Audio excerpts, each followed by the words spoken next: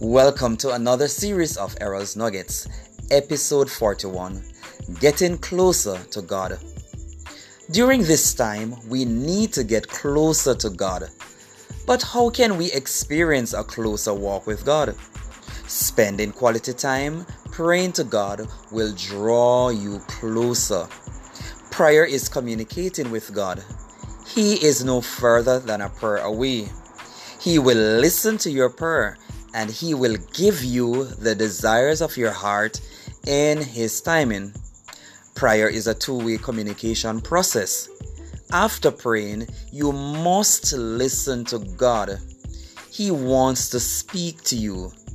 Talk to God and listen to Him so He can instruct you and direct you. I am Errol Campbell, and remember, there are many benefits to be derived from praying. It builds your faith. It relieves stress. It builds communication with God. And prayer promotes focusedness.